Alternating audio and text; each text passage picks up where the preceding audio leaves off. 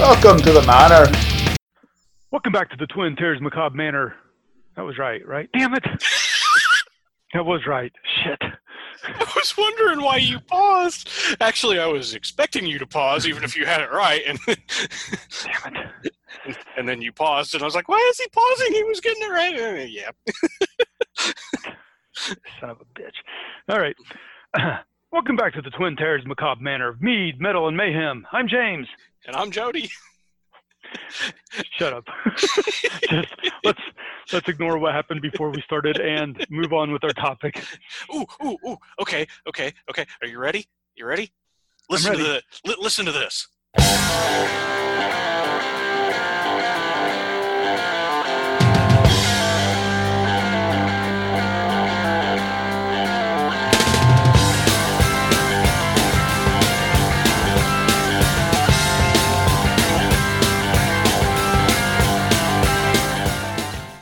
Isn't that cool? Oh, that is so kick-ass. You know how kick-ass that is? That's so kick-ass. Even Eddie Van Halen said that's one of his best, famous, most awesomest guitar licks ever. Sweet. I didn't know that. No, Van Halen. Oh, yeah, true. Cool. I didn't know that. I was able to fit that in without having the shoehorn, more or less. You were. Very nice. Thanks. It's not often when I do the color commentary part that I actually do something decent.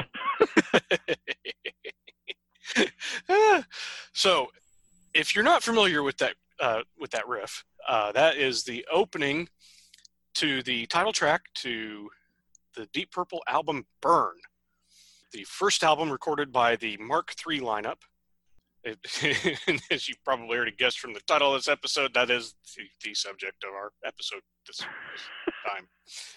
Sorry, burn on you! Oh, sorry. I think I need a whole bottle of aloe lotion. That riff burned so bad that you do. Yeah. That lick was so hot.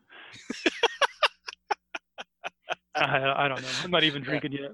Yeah. I was going to say, before we get into this, do you want to talk about what you're drinking? Yeah, sure. Okay. I am. I poured it. I just haven't had it yet. Well, today I've had it. Not right now. One of our images for the podcast is a picture of the Hobbit by a big skull at a brewing company. And that company is Scarlet Lane, close to Indianapolis out of McCordsville. And they've opened back up. So I've gone there a couple times. Not what I'm drinking, but they actually made a Sammy Terry inspired beer. Oh, yeah. That was quite good. They have made I didn't think I'd ever try a hard seltzer, but they had one that was used with local honey. So it's kind of like a sparkling mead that kicks ass. Cool.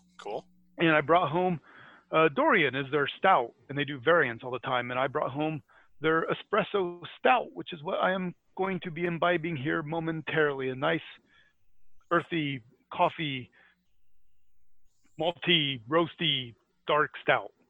Nice. Those are good. How about you? I've gone to one of our favorites. I'm going to be sipping on. I'm going to be sipping on Malort. Yes, Malort. Yeah. Ooh, yeah. That's some good stuff. Lord. All right. So, Deep Purple's Burn album.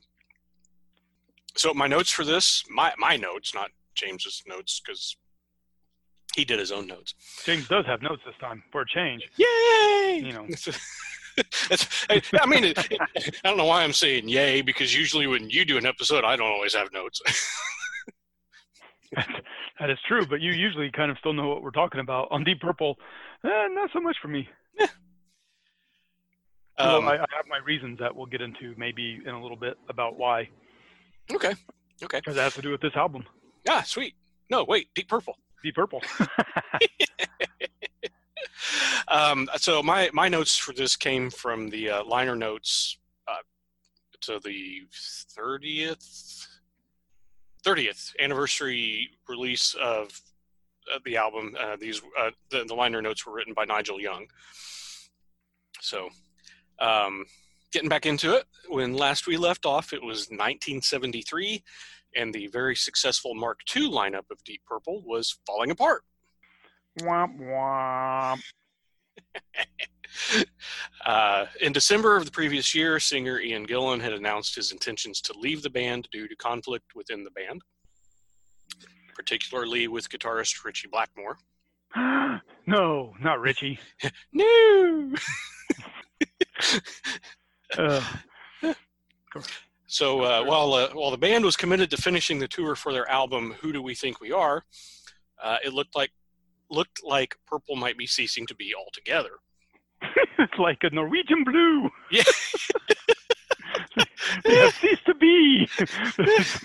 Singing with the choir invisible, pushing up daisies. You hadn't nailed their feet to the stage. Speaking of, so I finished watching Monty Python's Flying Circus, all 4 series, and so I'm looking to get it on Blu-ray, and I realized they had a pun in the name of the box set they released of the Blu-ray, because it's all HD remastered and stuff that got cut out, which actually, watching it on Netflix, the stuff that apparently got cut out by the BBC was put back in. I thought so. I thought I'd seen that. Yeah. So, but I was looking at getting that box set that they put out that had all 4 series on it. And I realized that they called it the Norwegian Blu-ray edition. That's great. I was like, oh, that's fucking hilarious. So anyway, Deep Purple. Organist John Lord had been making plans to form a band with a friend of his named Tony Ashton, and I didn't go back and re-listen to this. I have one of the albums. I don't know if they made more than one, but I do have one. It was pretty good. I remember listening to it and I liked it. I just it's on vinyl and I haven't converted it to digital yet, so I've only really listened to it like once or twice, but it's pretty good. It was called, I believe it was called Ashton Lord. If you get a chance to check that out, I do recommend it. Was that first to the big bands? Was that the name of the? Yes. So yeah, it's a pretty good album. You know, like I said, if you get a chance to check that out. Ritchie Blackmore was still talking about doing an album with Deep Purple drummer Ian Pace and Thin Lizzy bassist Phil Lynott. Only now it was going to be an actual band to be called Babyface. And Blackmore was even dropping hints that he wanted Paul Rodgers from the band Free as the vocalist. And what did Deep Purple bassist Roger Glover have planned? Ooh. Well, I don't know what he had planned, except maybe staying with the band until they told him to get the fuck out. Well, yeah, that's kind of it. But I know he actually ended up doing a lot of work for the record company, still in production and producing. So, you know, he did actually, yes. Deep Purple's management was not keen on the band breaking up, obviously, because it was kind of their cash cow. So at the time, they approached Roger Glover and John Lord about carrying on with 3 new members. After agreeing to try, they talked to Ian Pace about it, and he said he'd think about staying. Sometime later, after the European leg of the Who Do We Think We Are tour, Pace and Lord caught a show in London by a band named Trapeze, featuring... Ooh. Sorry, go ahead. No. If you got something, go ahead. No. I've got things about the person you're going to talk about. Oh, okay. Well, Trapeze featured singer, bassist Glenn Hughes. Now, his background was it was rock, but it also included R&B and funk. A little bit later, during the American leg of the tour, Pace, Lord, and Blackmore caught another Trapeze performance, and during a break in the U.S. tour, Ian Pace and John Lord went back to London and saw Trapeze again. This time, they asked Glenn Hughes if he'd be interested in joining Deep Purple. Yeah, I guess the story is that he saw them out in the crowd, and they're like, "Oh, cool, they're fans." What you want me to what? Yeah. And initially, because Trapeze was doing kind of well, he turned him down. But then everybody wound up back in the States, and he caught a Deep Purple gig in New York, and he decided to accept their offer. Probably a wise move that he accepted the offer. Yeah. In the last episode we did on Deep Purple, we mentioned how Ritchie Blackmore had agreed to stay in the band on the condition that, in addition to Ian Gillan leaving, that they also fire Roger Glover. What James said was he decided he stayed in the band until they were, going to tell him to leave. He actually figured out something was up. Glover did, and confronted management about it. And when he was told that Blackmore wanted him gone, he said he told management, "I'm not going to get pushed out. I'll leave." But according to the liner notes, Blackmore felt the band had become stagnant and wanted change, plus claimed he was coming up with 80% of the material, but was having to split credit with all the other members of the band. So I got a little personal interjection to put here. Oh, I've got one too. There goes that note. I was going to say, I call bullshit on Blackmore's claim. Oh, yeah. Everything you said, they all jammed together and worked out songs all at the same time. Even if Blackmore came in with riffs, it wasn't just, Yeah. I didn't think there was anything stagnant about the Who Do We Think We Are album. Okay, it wasn't as good as Machine Head, but I mean, let's be honest. I'm a big Deep Purple fan. They've never put out anything as good as Machine Head since. They've put out a lot of good albums. That's going to be something I discuss here soon. Okay. Well, yeah. Relatively. So I didn't think there was anything stagnant on record, or on recordings, but live stuff may be different. I don't know. And there are distinct differences between all of the different lineups the band has had. Mark I doesn't sound anything like Mark II. Mark II and Mark III don't sound the same. Mark III and Mark IV don't sound the same. So it bothers me that he tries to do that. And you would think that if one person in the band is the one who's coming up with 80% of the material, you'd think most of the material would sound similar. But, right. Yeah. Through all these different lineup changes, they've all sounded different. But yeah, he was coming up with 80% of the material, and it was stagnant. Well, then who should that be on? I mean, if you're stagnant, but you're coming up with 80% of the material, you're assuming that there's a logical connection. I know. Well, see, that's why I call bullshit on the whole thing. I mean, don't get me wrong. I love Richie Blackmore. I mean, the guy's a great guitarist, but apparently he's really hard to work with. So you said how he wanted to get a band together with Paul Rodgers. Yeah. They also tried to get Paul Rodgers to join Deep Purple for the Mark III lineup. Yeah. And you may have more on this, but my little thing is just simply that first Paul wanted to go off and he was leaving Free and forming Bad Company at this time. But rumors are that Paul was as much of a control freak as Richie, and he said, hell no. I can actually believe that. So near the end of the tour for Who Do We Think We Are, it started to leak out that Gillan and Glover were going to be leaving the band. And like you just said, that Paul Rodgers, it wasn't leaking out that Paul Rodgers had been invited to join as the singer. It was leaking out that he was going to join the band, except like you said, Paul Rodgers hadn't agreed to join yet. He had told him he would talk to them about it. And that's as far as he was ready to go. But because it leaked out that he was joining, he decided to decline. And screw you guys. yeah, like you said. Yeah, so initially, like you said, it eventually turned into Bad Company. I think, according to the liner notes, initially he was reforming Free, but it did. It wound up turning into Bad Company. And if you haven't listened to Bad Company, I don't know that we'll really do many episodes on them, but a great band. Check them out if you haven't. Yes, check them out, but that doesn't mean you have to get on the bus with them. Heather, Melissa. Yeah. Moving on. Yeah. So they considered keeping the band just a four-piece, with Glenn Hughes coming in and filling roles of both singer and bassist because he was, used to doing that in trapeze.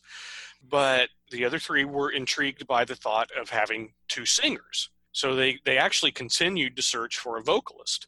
Now, Glenn Hughes he talked about this in a DVD that I've got. I actually didn't go back and watch it, but if I remember it correctly, he talked about this when he joined the band, and he actually just wanted to join as a singer. He didn't want to play bass. at all. He, he would have been fine with keeping Roger Glover or hiring somebody else to play the bass, but apparently the other three had other ideas. Enter one David Coverdale. Ooh. Can I say a quote from Blackmore? Yes. Go ahead. It sort of connects what you have said and what you're about to say, I think. Okay. I can't speak for the others. I don't know how they feel about it, but I was tired of the vocal sound of it. So maybe he was tired of the vocal sound, you know. Yeah, that could be. That could be. So the others said they agreed. We all got together, and Ian said he wanted to resign. We thought that was fair enough because this was their chance to get a new vocalist. Not sure how much was all agreed on, but anyway. Right. But then Blackmore admitted that he wanted to quit before Coverdale and Hughes joined. We just progressed naturally. We haven't tried to set any barriers because we're not into that. I've just been living on and playing the music I want to. I wouldn't stay in the band if I wasn't satisfied with myself. Satisfied with himself. Okay. Yep. And then he blamed the Malays squarely at Ray's feet, said I wanted to leave because I didn't think the vocal side of it was happening at all. It was quite nice, but it was too poppy. Now, it's more into a blues commercial pop thing. And talking about the new singer you're about to talk about, he said, our new singer has a more masculine voice. And with Glenn, we hope to get a double type of feel. Which they did. I don't know that I would say that Coverdale sounds more masculine. He's different. He's not, I mean, he and Ian Gillan are not similar vocalists at all.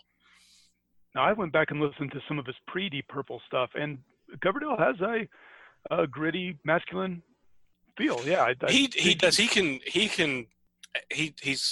He does. I will say that. I won't necessarily, like I said, I don't know that I would necessarily say it's more masculine than Ian Gillan's, but yeah, but no, he does. You're right, and he can, you know, I don't want to say he can sing a baritone, but he can get low, deep, you know, kind of a voice that might make women a little damp between certain areas.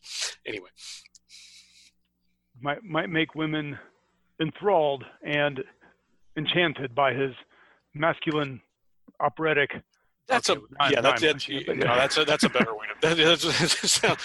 That's better than what I was trying to say. Anyway. Yeah.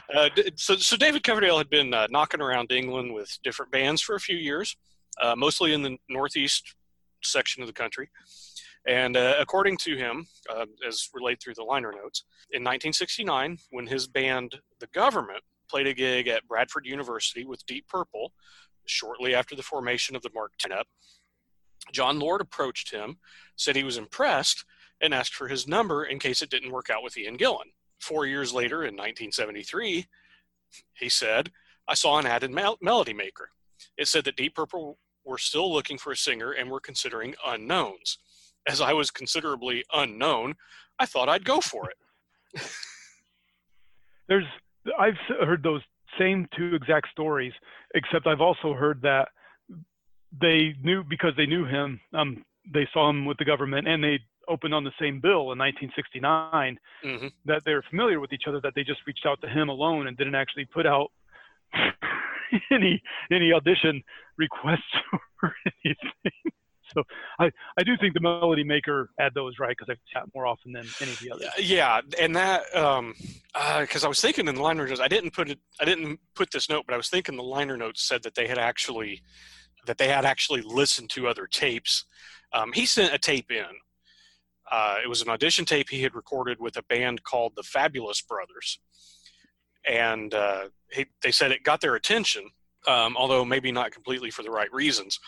According to John Lord, one day we put on the one that David had sent in, and the first thing that hit us was the tone of his voice, and the second thing was that he'd done that Nilsson song, Everybody's Talking, and he'd hardly once used the tune.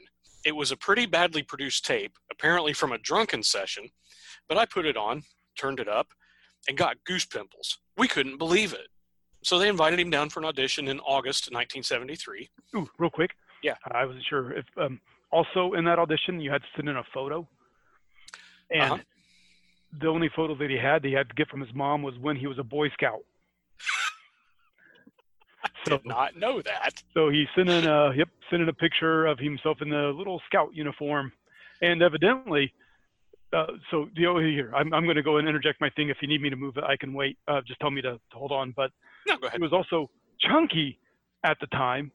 He was not the thin David Coverdale. So no, this will wait. I'll just say that that'll lead into something else one of us will talk about soon. He was not thin yet. No, I do have a note about something about that. So, yeah. And also the Mhm. band, The Government. Mhm. You know, they were, I forget the name of the band before that.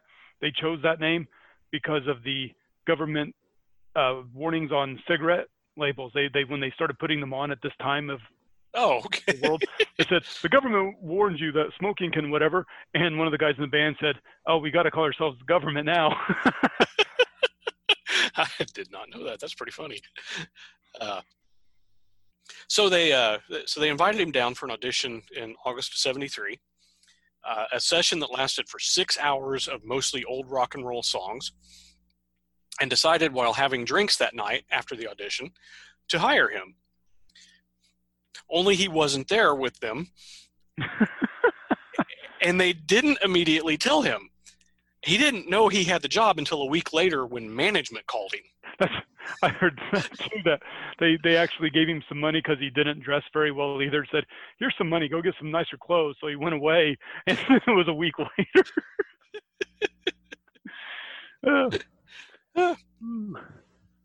Oh, So I do have notes on Glenn Hughes and David Coverdale, what they're doing a little bit like before Deep Purple. You want me to wait? No. Go ahead if you wanna put that in now. That'd be fine. Okay, cool. So Glenn Hughes, these are just some things I thought were really neat. So Jody has mentioned Gene and Paul and from Kiss, their Beatles moment where they were watching the Beatles on the Ed Sullivan Show. Mhm. That's what got Glenn Hughes going. Had the same type of thing when he saw the Beatles. And honestly, I don't know if it's the Ed Sullivan Show because Glenn's actually from England. Yeah, I was going to say I don't think it was, but yeah, but the Beatles are the one that really got him into music. But he's also into doo-wop. His first band that he was in was called the Hooker Lees, named after John Lee Hooker. Oh, nice. Joined them in '64 before they changed their name to the Intruders. And during his time in Trapeze, when they're playing out, there's a time where a young drummer by the name of John Bonham was watching them, and he liked the song Medusa so much that he went and took over the drums, and it ended up being like a 15-minute jam song instead of its usual time. That sounds about right. Yep. And before I go into Coverdale, last thing about Hughes that I have before Deep Purple is that he had the chance to join ELO, the Electric Light Orchestra, as well. Oh, okay. And cool. Heard the story two ways, that there's at the same time and he turned them down to join Deep Purple, or that he had already been offered and turned them down, and then a bit later was offered Deep Purple. Ah, cool. Yeah, that one I didn't know about the ELO thing. Actually, I really didn't know any of that, but that's okay. Let's see, Coverdale. So when he was singing, auditioning for Deep Purple, went through some songs, thought he was great, but Richie asked him, well, what about ballads? Is there a ballad you'd like to try? And he chose the Beatles' Yesterday, and he's pretty sure that is what got him the job. I could see that. I've not heard him do that. I've heard him do, I've heard him do a Beatles song. The first Whitesnake album had a Beatles cover on it, and I don't remember what it was. I don't either, yeah. I could look it up. I'm just going to say a couple other things. I could look it up. We'll wait. I could. I started to, and then decided, fuck it. So the newly formed Mark III lineup started writing and rehearsing material in September of 1973 at Clearwell Castle in Gloucestershire. I'm assuming I pronounced Gloucestershire right. It's not Gloucestershire? Yeah, that could be it. I think you're Gloucester to us is pronounced, Gloucester, which is my Scottish accent for when they want to make fun of the English. But anyway, sorry. I do have a note on the castle thing, but I'm going to wait till you're ready for me to give it. Okay. Well, no. If you got something, because that's really all I was going to say about the castle, I think. Okay, so when they went there to rehearse, Hmm. I think you'd mentioned in a previous episode about, I don't know, I know you'd mentioned about some of the guys in Kiss sort of having sense of humor and playing some jokes on each other. Yeah, I don't know if you mentioned that Richie Blackmore was also known as a prankster. I think I know what you're going to say. I left the story out, but yeah, go ahead. So, I mean, in a previous one, we could have talked about him breaking through a door with an axe. But Yeah. anyway, in this particular instance, he had got there and put speakers in Glenn Hughes's room and like the closets and stuff. So Uh-huh. when Glenn would try to sleep at night, Richie would make ghost noises through the speakers to make him think it was haunted. Yep. So later that month, September, they held a press conference to announce the new lineup, with Richie Blackmore saying, "Probably in 3 years' time, the band will have a reshuffle again. Maybe David and Glenn will be getting in new members." A little foreshadowing, it'll be sooner than that. Dun, dun, dun. Yeah. Um, I have something about their picture when they announced their new people. oh, okay, yeah. When they put the picture out with the new guys, Mhm. their previous albums were still high on the charts Yeah. and doing really, really well. And they were talking about how Deep Purple is like the biggest band in the world, and this album's here, and this album's here, and this album's here. And Roger is looking at the pictures going, those fuckers were in the band when we did that. I mean, I'm Yeah. paraphrasing, Yeah. but Yeah. I understand. So, so you had talked about earlier where Richie talked about Ian Gillan. It's how the band was starting to sound too poppy, and blah blah blah. What he'd said, part of what he'd said in there was he wasn't going to criticize the former vocalist, and then turned around and criticized him. that seems right. Yeah. So apparently, while the band liked David Coverdale's vocals, you mentioned this about his clothes. They wanted to improve his image. So in addition to the clothes, they had him get contact lenses instead of glasses. Oh yeah, those big old Yeah. car headlight glasses going on. Yep. A change in diet to clear up his acne and also to help him lose some weight. Which included diet pills, if you can hear the air quotes, speed. Yeah. I was gonna say the weight loss was also supposed to be helped by giving him slimming pills, or as we say now, amphetamines. It worked. I mean, It did. he almost broke down a couple times from all the pressure of being in this famous band and him being an unknown and being on all the speed.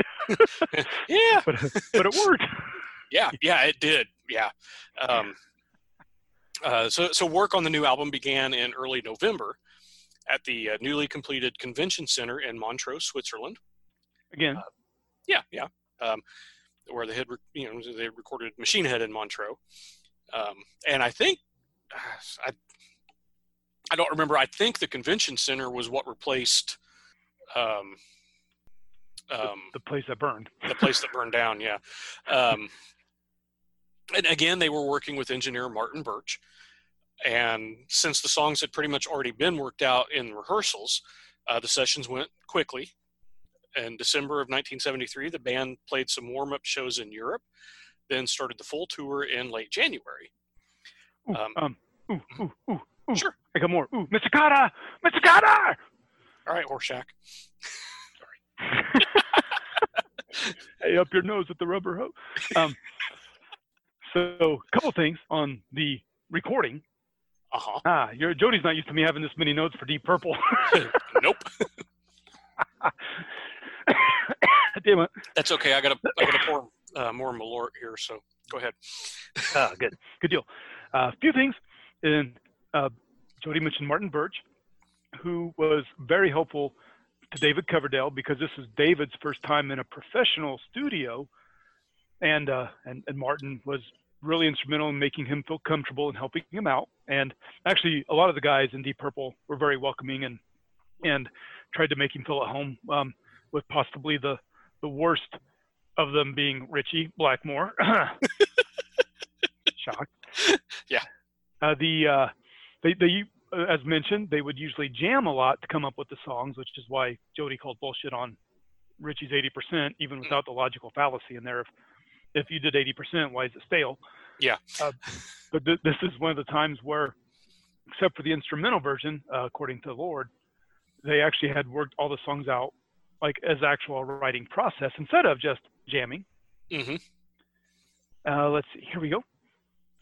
Glenn, if you get the album now, you'll see that Glenn gets credit with writing. Most of the tracks are written by the whole band, and all of them get credit except a few. Yeah. But when it was first released, he could not because he was still under contract with Trapeze, Mm-hmm. which is just like Robert Plant with the CBS contract we talked about with Zep 1. Yeah. But again, like Plant and CBS, Trapeze and Glenn Hughes got it all worked out about a year later, so he could start getting credit. Mm-hmm. And one of my favorite bits is that the album was not recorded, but mixed at Ian Gillan's studio. Yeah, I did see that in the liner notes. I chuckled. hey, Ian, you're not the band, but can we use your studio? See, and that's the thing, though. I mean, like you said, when Roger Glover left, he went to go work for Deep Purple started their own record company called Purple Records, and Roger Glover went to go work for the record company. Yeah, he stayed in the organization. He just wasn't part of the band anymore. Did you have anyway? No, but I mean, I've got some other things, but they'll probably fit in as you get to where you're going. Okay. So in February, they had some shows scheduled for the U.S. that had to be postponed due to illness. Oh, sorry. Well, it was an illness, just not that illness. Is this February 74? Yes, February 74. And shocked, I tell you, they had to cancel U.S. dates because somebody got sick. No, who got sick? I mean, who in Deep Purple got sick?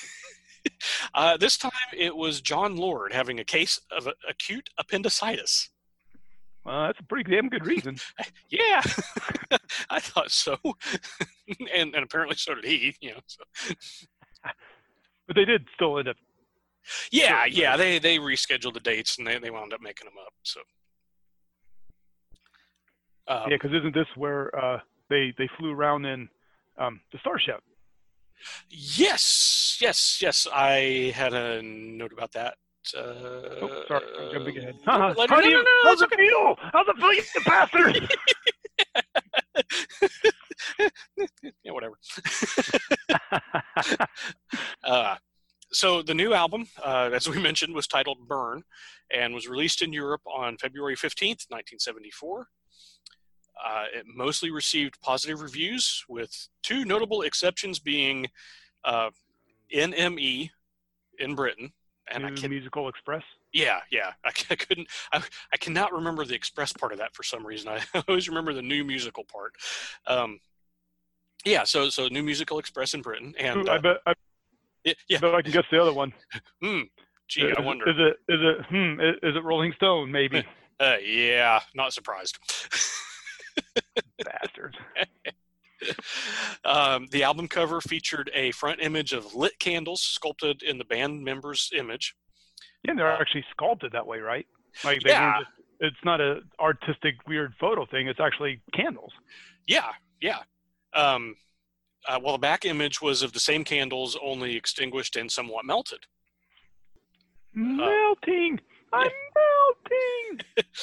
melting! There are 8 songs on the album, which ties with their first and third albums for the most songs on an album at that point. I went back and looked. None of the Mark II albums had more than 7 songs. Huh. Yeah, and I think their second album, the Book of Taliesin, had 7 songs as well. So cool. Yeah. Didn't pay attention. The songs are a little looser and somewhat bluesier and funkier than the Mark II material. And Coverdale and Hughes split a good bit of the vocals. They do a good job, too. They do, yeah. Album starts with the title track and lead single, which was Burn. And back in our episode we did October last year, talked about vampires in literature, and then we did an episode that had The Strange Tale of Nera, which was not a vampire thing. It was an Irish legend, myth, and the vampire poems. It was episode 68 for anybody who wants to go back and check it out. So anyway, I read this poem titled "The Vampire." Several were entitled "The Vampire," but this particular one was published in 1914 by Conrad Aiken. And as I mentioned at the time, or I think I did, I meant to, the poem, this particular poem, reminded me of the lyrics to Burn. So I'm going to go back and read a couple of three stanzas. So these are stanzas 2 through 4 from the poem "The Vampire" by Conrad Aiken. What shape was this who came to us, with basilisk eyes so ominous, with mouth so sweet, so poisonous, and tortured hands so pale? We saw her wavering to and fro. Through dark and wind we saw her go, yet what her name was did not know, and felt our spirits fail. We tried to turn away, but still, above we heard her sorrow thrill. And those that slept, they dreamed of ill and dreadful things, of skies grown red with rending flames, and shuddering hills that cracked their frames, of twilight foul with wings, and skeletons dancing to a tune, and cries of children stifled soon, and over all a blood-red moon, a dull and nightmare sighs. They woke and sought to go their ways, yet everywhere they met her gaze, her fixed and burning eyes. All right, so that was from the poem. Compare that to by the way, I like that. It's kick-ass. Yeah. Oh, I love that poem. So compare that to "The sky was red. I don't understand. Past midnight, I still see the land. People are saying the woman is damned. She makes you burn with the wave of her hand. The city's ablaze. The town's on fire. The woman's flames are reaching higher. We were fools. We called her liar. All I hear is burn. I didn't believe she was devil's sperm. She said, curse you all, you'll never learn. When I leave, there's no return. The people laughed till she said burn. Warning came, no one cared. Earth was shaken, we stood and stared. When it came, none were spared. Still, I hear burn." One of the things that jumped out at me when I actually went back and was reading those, in Aiken's poem, he had that, I mean, just everything, the whole imagery of everything just matches. But, one of the things that stood out was Aiken's poem. He said, "And shuddering hills that cracked their frames." And then, in Coverdale, in the song, it's "Earth was shaken, we stood and stared." It's kind of, I thought that kind of matched up really well. But just overall, just this imagery, of all this devastation from this one woman. Been there. Yeah. Yes. Sure, she'd say the same about me. So tomato. Yeah. So I'm going to play a sample of the song, and I think this is going to be one of only 2 samples from this album I'm actually going to do, because we're trying to cut down on doing that. The sample I'm going to play here is a section I just read, and it shows how. And it shows, like we were talking about with Coverdale and Hughes trading off vocals, and you mentioned how well you thought they did doing that, and this shows an example of how well they did, how well they worked as co-lead singers.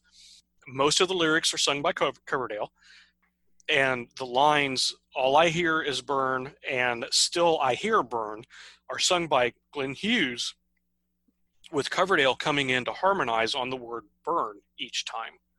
The sky is red, I don't understand. Past midnight, I still see the land. People are saying the woman is dead. She makes you burn with the wave of her hand.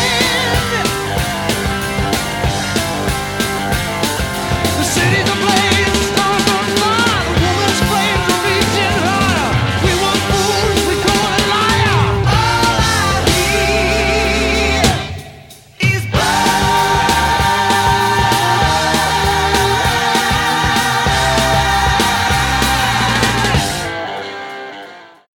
The 2 singers would trade off like that throughout most of the album, sometimes Coverdale being the main singer, sometimes Hughes. Coverdale having one song all to himself. Glenn Hughes doesn't have any words, just him singing.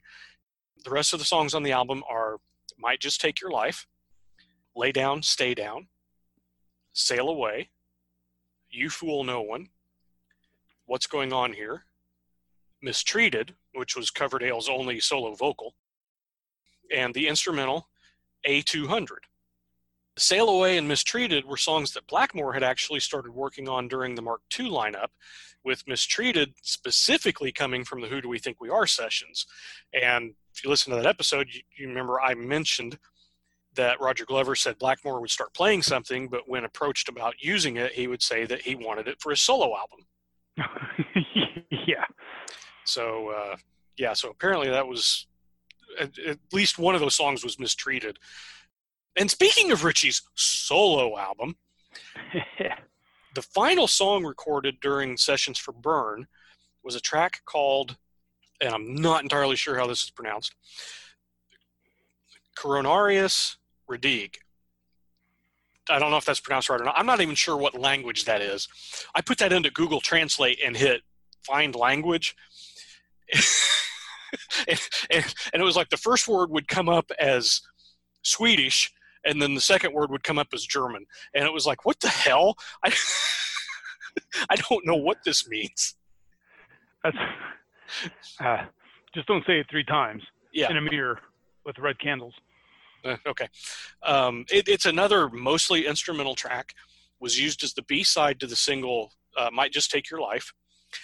And it's interesting because part of the melody would be reused on the song Catch the Rainbow from the album Ritchie Blackmore's Rainbow. Now, I don't know if that was something Ritchie did or if it was something Ronnie James Dio did when they recorded that album. But Ritchie also bases his guitar solo in Catch the Rainbow on that melody. And just so you can hear it, here's Coronarius Redig, followed by a little bit of Catch the Rainbow.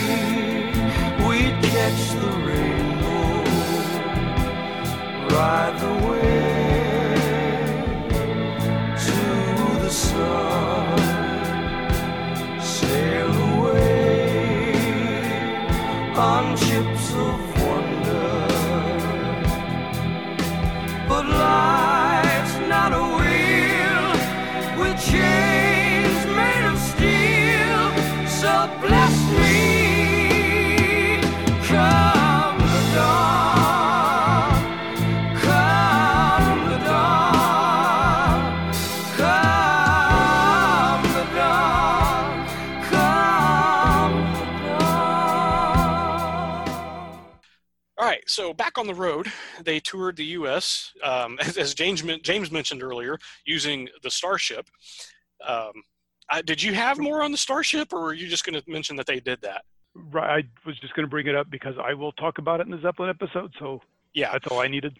That's so, really all. That's all you know. Okay, yeah. I mean, all I was going to say was it was a luxury jetliner most associated with Led Zeppelin. A lot of people used it.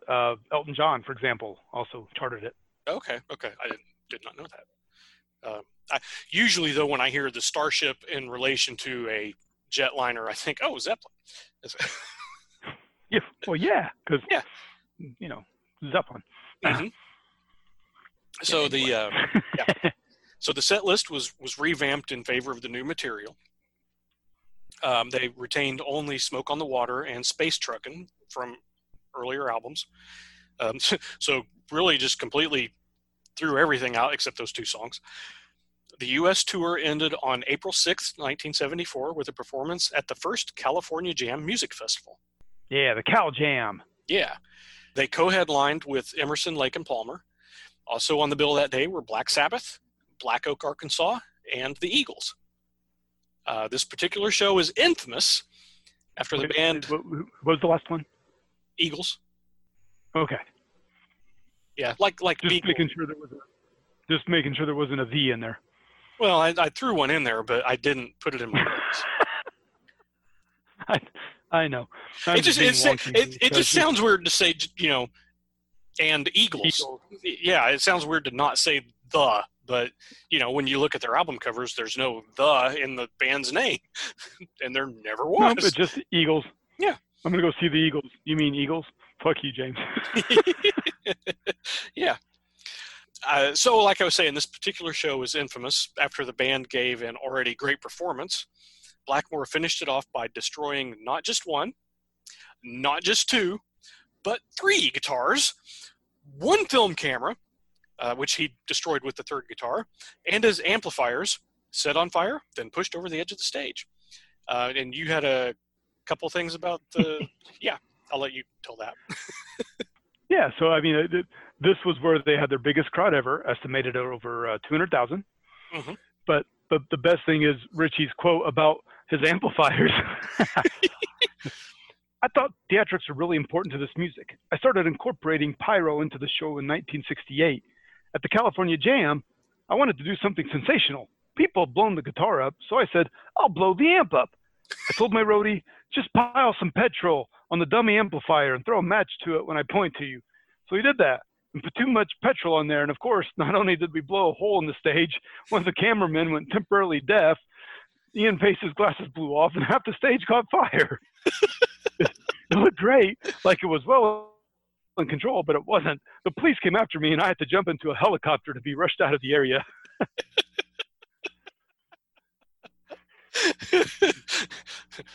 Ladies and gentlemen, rock and roll.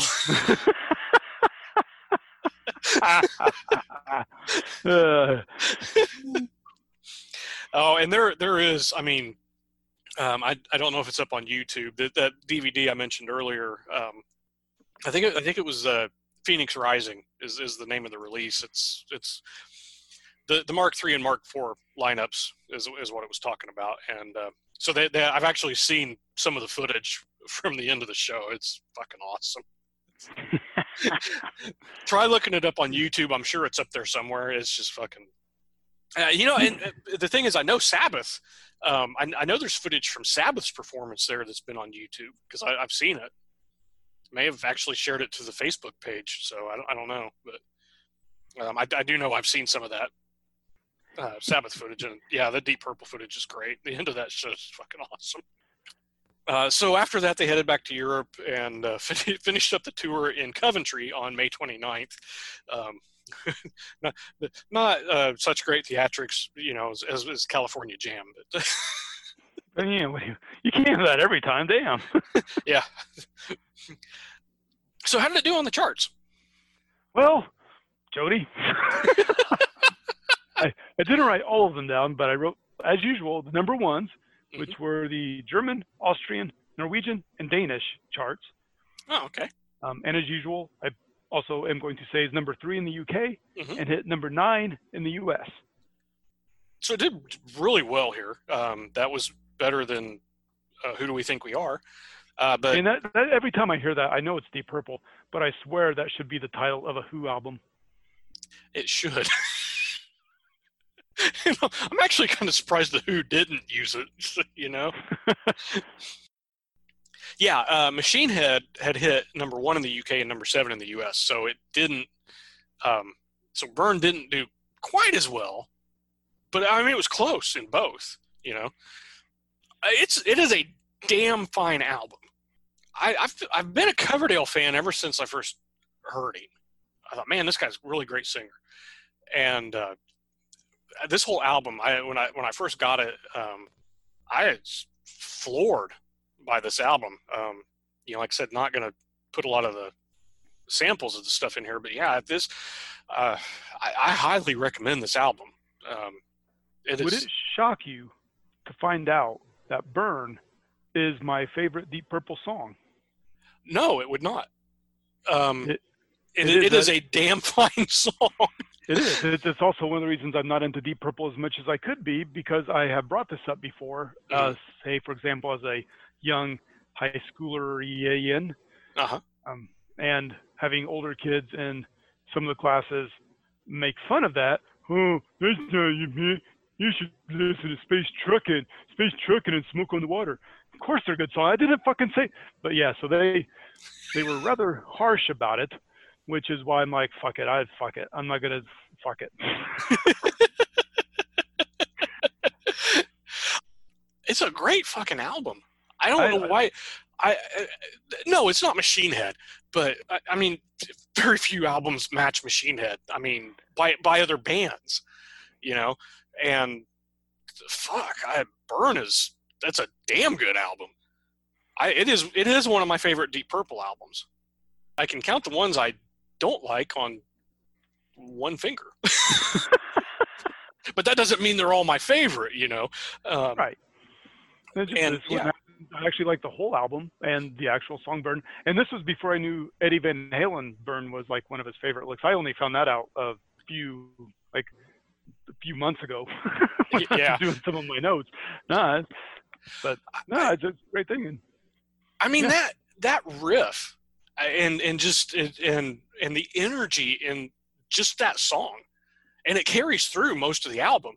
But man, if you don't hear that opening riff to Burn and it doesn't get you fired up, the two Coverdale lineups, the Mark III and Mark IV, that was the opening number for every concert, was Burn. And if that doesn't get your fist pumping and your head banging and your ass out of your seat. Yeah, I mean, it just, you know, every time I hear it, I'm like, yeah, you know, it hits you, it gets you pumped up, you know, and I'm like, damn. And but yeah, I highly, highly, highly recommend this album. Yeah, I actually do this time without just going, yeah, me too. No, this time. It is a kick-ass album. It really is. Mistreated, you know, we've talked about. Wow, I will say one of Coverdale's best vocal performances probably ever. It's a great bluesy song, and he talked about when they recorded that, he was the first take they did of it really wasn't that good, because he was so worried about getting it right that he was overthinking it and he fucked it up. And I think he was so stressed about being what did he do? He wrote like 4 or 5 different versions of lyrics to some of the songs in case they didn't like one. He could be like, well, how about this? yeah. I think he even kind of broke down and cried when he didn't get that take right. And so the next day they went back and did another take of it, and he nailed it by the end of the take. So that's, you know, what wound up on the album. And it's phenomenal. I mean, just, you know. Well, I think that's all I got. And that's all I got. Woohoo! God, no, shut up. No. Well, in that case, I guess we'll wrap this one up for now. Yeah. So, if you haven't told your friends about us yet, please do. You know, yeah, people will do that and rate us on, you know, wherever. Yeah. You don't have to give us money, but if you don't mind, I don't know. Yeah, in any of those, like if you just want to, yeah, that sounds good. Yeah. So, anyway, just wanted to start throwing that in. I'm trying to think of a better way to. And don't forget to tell your friends about us. Yeah, if you like what you listen, or if you like what you hear and you enjoy our show, tell your friends, spread the word, give us a rating. Yeah. I have nothing more to add. Nothing. I mean, I could talk about how Richie Blackmore said, these new people, it's not really Deep Purple anymore. It's got the same name, but it's a different band. Save that for next episode. Okay. or just just say it again next episode. On that okay note. then. Bong. we'll leave you with that for now. I'm James. I'm Jody. We'll talk to y'all later. Bye. The Macabre Manor is brought to you by the Twin Terrors. All rights reserved. Stay tuned for some fun outtakes. I said, you want to do doggy style? She said, no, I want to do a cat style. Then she meowed and scratched my eyes out. You Spanish Inquisition to me. I think I Spanish Inquisition myself. Even I wasn't expecting to do an episode on it. I'll start to say things like you do, and then if it's not in the right spot, you can just tell me, and I'll ignore you like you do me half the time, or I'll wait like you do half the time. How do you like it when it's you, asshole? Yeah, I don't care. Yeah, I know you don't. That's kind of annoying. That's my job. You had one job to do. That was to be annoying, and you nailed it. My job here is finished. I was listening to a couple of YouTube sort of things about Deep Purple, and one of them said that David Coverdale is kind of like a Cinderella story, and now I have to do this. Cinderella story about to become Masters champion. I found something because you're asking about the name of the Oh, okay. yeah, Coronarius Redig. Yeah. I found something on a discussion board, Oh, okay. What is it? and it was a name, they think is a name, a title suggested by Ian Pace, which means Return of the Cornet. I realized, because this is about the time where Whitesnake is also, coming out. Their biggest yeah. hit won't be out for another year or two, but they're becoming well known, and so it's Coverdale. Oh, cool. Oh, this song kicks out. Okay, cool. That's awesome. And of course, then later, quite a bit later, Jimmy Page and David Coverdale come out with an album. Yeah, Coverdale Page. Coverdale Page and Hat Jinx. You have to shut up till I say your name, Jody. Oh, fuck. And I love Jimmy Page, of course. I've liked David Coverdale since mid '80s at least. Some whatever in there. And of course, then I have friends. I'm not going to say names. Rich. Oh, you mean Cover Plant? Fuck you. David Coverdale was performing since 1965, and he was in bands since 1966 with that same similar type of musky, husky voice that make women go, oh, David. I mean, he bagged Tawny Katane, which also probably had to do with fame and money. But anyway, he had that same voice before Plant became famous. So you don't need a dick when you say he's trying to cover Plant. That was his thing too. He just wasn't quite as famous, as quick, or as big as Robert Plant. To that end, where a lot of that came from was the song Still of the Night off of Whitesnake's 1987 album. And the guitar bowing thing did not help. Not help, yeah. Because Still of the Night does sound like it could have been not necessarily a Zeppelin song, but it sounds like kind of a Zeppelin clone. That's the thing a lot of people didn't understand was Whitesnake didn't just come out of the blue. Whitesnake had been around for 10 years by the time that fucking album came out, and they hit it big in the States. They were already big in Europe and the UK and Japan. Anyway, that's my rant. I also got Jody to rant, woohoo, which is not a difficult thing to accomplish. Not really. What was Jody ranting about? I don't know. We're getting paid. Keep playing. That was a good one. I'm going to drink to that.